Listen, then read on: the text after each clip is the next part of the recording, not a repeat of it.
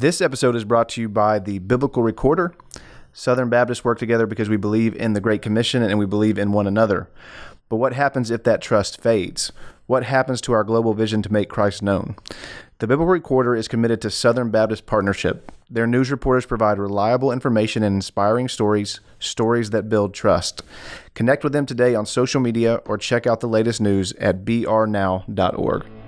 Want to learn how to interpret and teach the entire Bible in a way that is Christ-centered and clear? Learn with us here on the Christ-Centered and Clear podcast.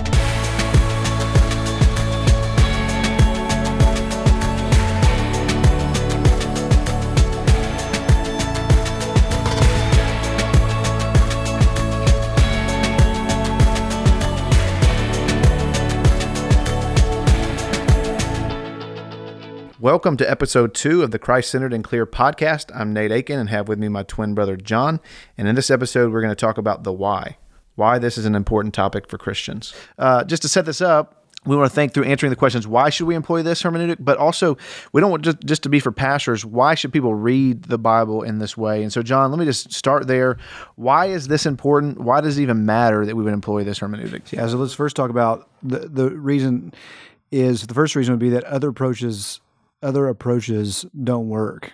And so probably you, whether you're a pastor or just a church member, a Christian, follower of Jesus, if you were raised in church with an approach to the Old Testament that was mainly kind of an Aesop's Fables approach, a moralistic approach. So it was kind of let's identify the good guys and let's be like them. Let's identify the bad guys and not be like them. And so that was kind of be all the ones I heard growing up. Be brave like David, pray like Daniel. And I saw one that said, be nice to your mother-in-law like Ruth. And as a newly married guy, great advice. Yes, absolutely good advice. You should take it. That's not what Ruth is about. And so that was kind of the approach that people would give to the scriptures. And that approach fails for multiple reasons. One, the Old Testament doesn't even let you approach it in that way. Okay, so like God calls Abram as the man of promise, go to this land I'm going to show you. I'm going to bless all the families of the earth through you. And the immediate thing that happens right after that is there's a famine in Canaan, in the promised land. And so Abram and his family have to leave the promised land and go to Egypt because of this famine, which doesn't that sound coincidental? I wonder if that's ever going to happen again.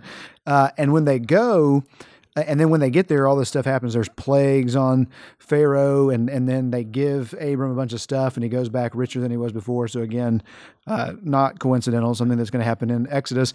But there's foreshadowing there. But on the way in, Abram has this conversation with his wife, Sarai, and says basically like, you're really pretty. And so when we get there, the powerful men in this place are going to want to take you to be with them, to be with you, and to have you as their wife. And in order to do that, they're going to have to kill me. So say that I'm your brother so they won't kill me. And so they do that when they get there. And then Pharaoh, king of Egypt, takes her into his house and is going to do what powerful men would try to do with women back then and today, apparently. And as a result, Abraham gets blessed and leaves Egypt with more wealth than he had when he came. So what's the moral of that story? Pimp your wife out so you can get blessed by God? Like, I hope everybody would say, no, that's not the point of the story. So the Bible's not going to allow you with this kind of clean moralistic approach. It's not going to allow you to do that. Secondly, the problem with that approach is it leads to moralism and legalism. It has no room for the gospel of God's grace. And that, like, listen, being like the good guys and not being like the bad guys is not how you're going to be saved. Number one, you can't do it. And number two, you can't earn your salvation. And so the Bible is one story about the redemption that we have in Christ. We are sinners. We have fallen short. He didn't. He took the punishment that we deserve. He's been raised from the dead, and he offers eternal life and the power of the resurrection to us if we will repent and believe. Now, we'll talk in future episodes about how holy living fits into that, but approaching with this moralistic approach of, behavior, be like the good guys, don't be like the bad guys, be like the good girls, don't be like the bad girls. The Bible doesn't let you do that. And if you do that, people are going to be marching into hell, trying to be brave, trying to pray more, trying to be nice to their mother-in-law, but they're not going to be redeemed in Jesus. Has there been a time you've heard a sermon that would be faithful to biblical truths, but it wasn't a Christian sermon? Yeah, I think there's all kinds of times that I've encountered and that. by that, I probably mean like ironic times. So yes, there's probably been times we've heard somebody preach a sermon and there was nothing about Jesus in there. But I'm saying something that would be kind of strange to the people that are listening to us now. Yeah. So when I was first pastoring in the Nashville area, one of the first things I did was take the folks from my church to be part of a worship gathering with a neighboring congregation, and so we went to see this neighboring congregation to worship with them, be part of their worship service. And so we come in, sit in the back, and they're going through songs and scripture readings and prayers, and then after that, the preacher got up to preach, and it was a topical sermon on lying. And I know, we're not supposed to do topical sermons. We're expositors, but we can give them a pass. Okay, it's okay to do occasional topical sermons. And it was a very good sermon on lying. It wasn't a Southern Baptist congregation, but it was just a sermon on lying that was very helpful, that if you had heard in any evangelical church, it would have been a similar sermon. And so he's reading verses from the Old Testament. He's reading verses from the gospel on deception. He's explaining them. He's diagnosing the root cause of why we lie. He's giving us strategies for being truth tellers. It was a very helpful sermon. Again, one I could have heard in any gathering. The problem was that I wasn't at a church. I was at a mosque with my people, and the preacher wasn't a Christian preacher. It was an imam. And he also, sprinkled in some verses from the Quran. As we were trying to engage our neighbors with the gospel, we were there. But the thing that struck me was the sermon sounded like any other evangelical sermon on lying from Proverbs, or from any place in the Bible. And so I just came away from that with the conviction that if you don't preach Christ from the Old Testament, if you don't preach Christ in every sermon, then you're not a Christian preacher. You're acting just like an imam, or you're acting just like a Jewish rabbi. If you don't interpret and preach Christ from the text in every sermon that you're doing, you're not a Christian preacher. And if you're a believer, a follower of Christ, this is the way you need to read the Bible. Now would be a good time to hear from our sponsor, The Biblical Recorder. News moves faster than ever. Trying to keep up can be exhausting. Social media is great, but we all know how toxic it can be. Sometimes I wish news reporters could just text me the information I need and answer my question. Well, that's exactly why The Biblical Recorder created BR Connect, a text messaging service that keeps you up to speed with daily updates and live news alerts. No more trolls, no more bots, no more keyboard warriors to hijack your Southern Baptist news stories. For just $3 a month, you can have direct access to a team of award-winning journalists. They'll send you news before it breaks, and you can text them back with questions or comments anytime. You won't find a better way to stay in the loop. Go to brnow.org/connect to subscribe. It comes with a 14-day free trial, and you can cancel at any time. Again, sign up today at brnow.org/connect. The Biblical Recorder is here to help you find the information and inspiration you need. So again, it doesn't matter much at all what we think about how we should read the Bible if the Bible is not telling us how to do this, right? So we have to be directed by the scriptures on this. So how do you defend this sort of hermeneutic, this sort of preaching, this sort of reading of the Bible that would say again, for the purpose of what we're trying to do, we want people to see Christ in all the scriptures. Yeah, I think there's a couple of biblical reasons, both in terms of hermeneutics and then in terms of what we're trying to produce in our people. And so the first would be that if we let the way the Bible uses the Bible, then a biblically based hermeneutic or a biblically based interpretation method, then the New Testament's use of the Old Testament demands a Christ-centered interpretation and a Christ-centered proclamation. Okay, and so this is the way the New Testament. This is the way Jesus and the apostles, Peter and Paul, read the Old Testament. This is the way that Stephen, for example, spoke before the council there in Acts 6, 7, and 8. Which we know there'll be objections to this, what we're saying, as far as, they're apostles, they're this, they're that, and we'll address that in another episode, but continue to go. Yeah, but it is, in terms of our doctrine of inspiration, we should say, hey, the apostles they approach the Old Testament rightly, and we want to be like them as best as we can.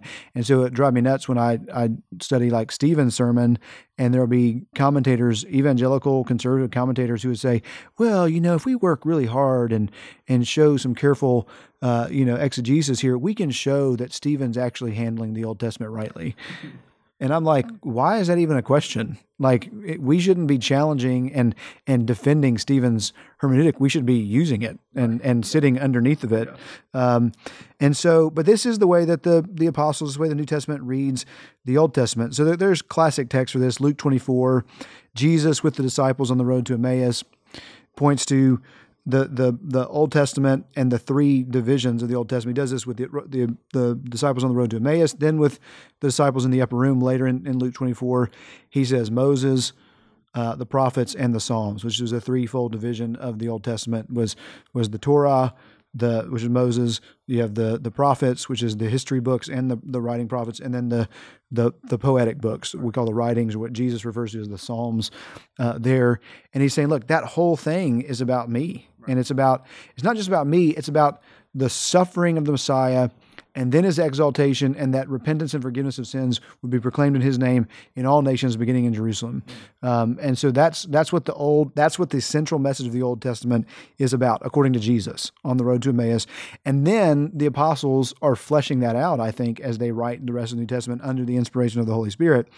In John chapter 5, Jesus says, you have Moses was speaking about me. Okay, he doesn't say Moses was speaking about things that were ultimately fulfilled in me. He says Moses was talking about me. That's what he's talking about, the Messiah, right? And so if it's Luke 24, it's the Bible's own categories. He's pointing to that, to the categories that first century Jews would have recognized and understood about the totality of the Old Testament. He's saying that's about me.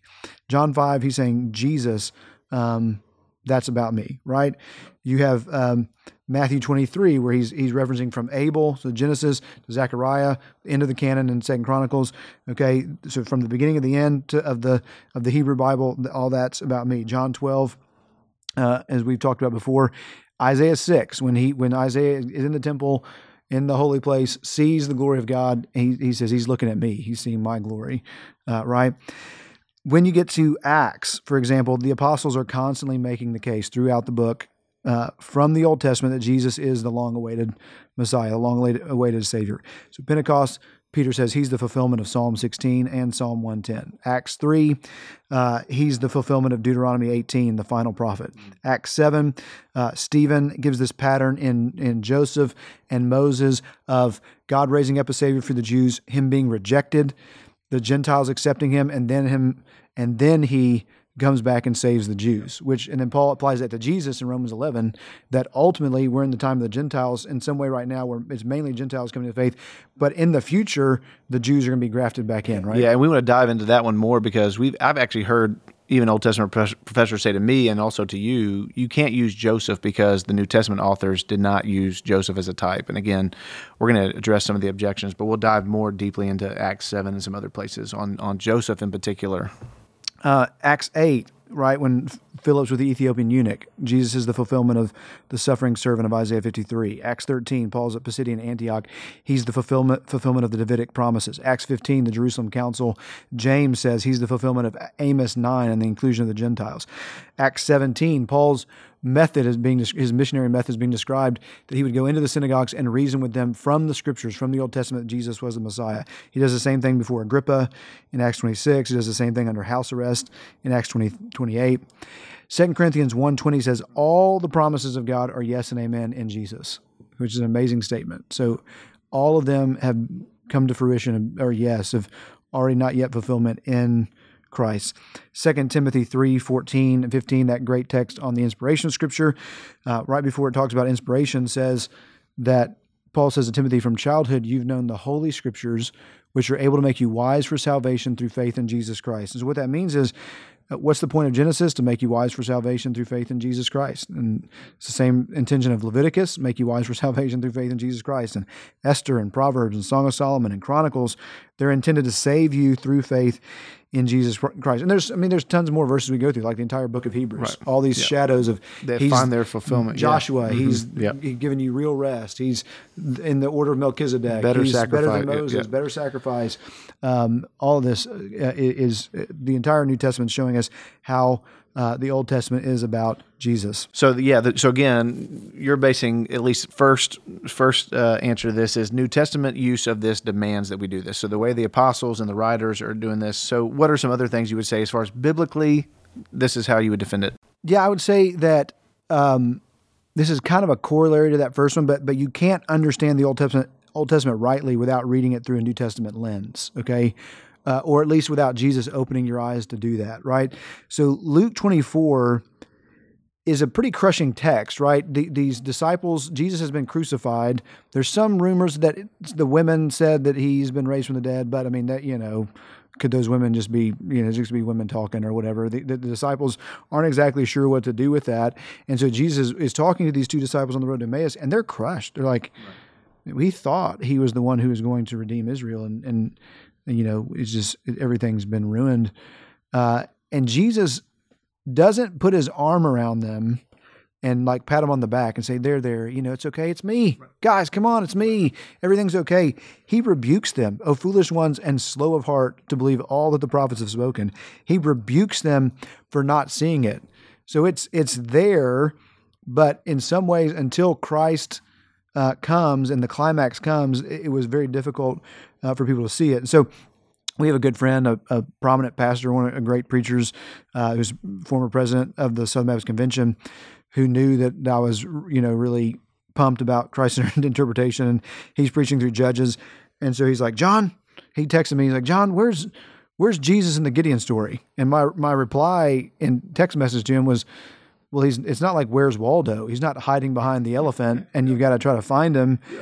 That's who Judges is about. Judges is about Jesus, and that in Judges chapter 2 tells us that what the whole book is about is how when Israel goes into idolatry and is given into the hands of their enemy, he raises up a Savior who's going to rescue them. Now, they're imperfect Saviors, and they point forward to a greater Savior, but they're all Saviors that are being anointed by the Spirit to rescue God's people from their enemies. And so that points to Jesus. And then you can get into more of the details of the fleece being endued with the dew. And so you've got the power of the Spirit being poured out on the Lamb of God, so to speak, this imagery that's being used of Gideon. But mainly we just see that this is these little saviors who point to the big Savior. So Jesus says, this is more than an intellectual problem. It's a spiritual problem, and that only until our eyes are opened in conversion in some ways are we going to be able to see this. Only when we see Jesus in his glory are we going to be able to see this. Right, and you're going to talk about more of that in just a second.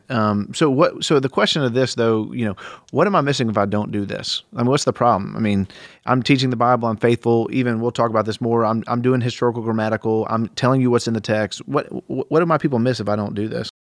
Yeah, I'd say it's funny because somebody asked me that one time. I was on a mission trip in Southeast Asia and was going around training preachers, and I was with another preacher, a great faithful brother, but just every car ride that we had to wherever we were going to, he's just pushing back at me. No, I don't see it. I don't see what you're arguing. And so for 3 days, we had a healthy brotherly discussion about this.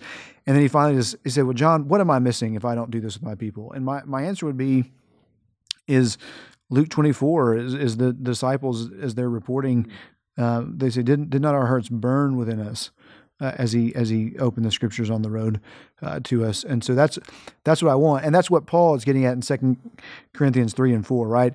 That ultimately why we're preaching. And we're going to talk a lot more about application. So, yes. I mean, that's one of the kind of the objections to this. But I think just in the general of like why this is important, why we do this, hit that. I mean, again, 2 Corinthians 3 and 4, he hits this hard.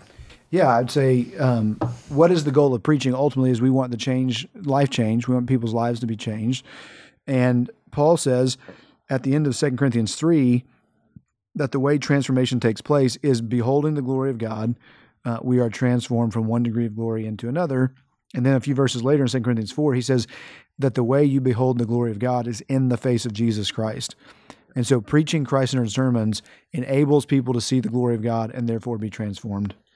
Yeah, so I mean, I'll just add a couple things and then would love your comments on what I say. But, we've grown up listening to, so again, I think for the most part, when we started at least learning this, we're hearing it in Presbyterian circles and other circles, but then we realized that, like, some of our heroes did this, and we heard some of these sermons growing up, and I remember hearing Jerry Vines, I remember hearing guys like R.G. Lee, and they're going through and showing so many themes that they kind of find their fulfillment in Christ, and the whole point of that seems to be, like, again, I think what R.G. Lee was saying is if you take Jesus out of this, everything collapses. So why is this important? Because, again, without Jesus, we're just it seems to me to be just another good religion that tells you how to live well, that doesn't save you. And so, like, again, you cannot take him out without basically losing the whole thing collapses if he's taken out. And so, maybe speak to some of that. Yeah, I mean, absolutely. One is that, I mean, the whole thing we want as creatures and as Christians is to know God. And the only way that we can know him is he's been revealed in Jesus Christ, who is the Word made flesh. And so we want to know him. We want to know him better. And so without him, there's no way to know God and to commune with God. And then, I mean, we've learned this from our heroes. I remember the great sermon that Jerry Vines preached, A Baptist in His Bible, where he's doing that poem, right? He is the Rose of Sharon. He is the lily fair. Wherever I open my Bible, the Lord of the book is there. And then he's doing that. Adrian Rogers, W.A. Criswell, they're preaching these sermons from the Old Testament and showing you how Joseph's bones and Naaman's leprosy, how this points to Christ. And it opens your eyes to see just the glory and the beauty of Christ, and that's transforming. So again, we hope you guys will interact with this. We'd love to hear, thoughts, again, even objections. We want to be able to sharpen ourselves as we have these conversations. In the next episode, we will actually look at some of the objections that are kind of common, and so we'll look at shouldn't we just let the Old Testament stand on its own, and shouldn't it be its own document? And so we'll talk some about that. So again, thanks for listening to the podcast, and please interact with it as best you can, and we'd love to hear from you. Thank you for listening to the Christ-Centered and Clear podcast. If you have questions or topics or texts you would like us to consider for future podcasts, please contact us at christcenteredandclear@gmail.com, and please visit us at christcenteredandclear.com for more resources.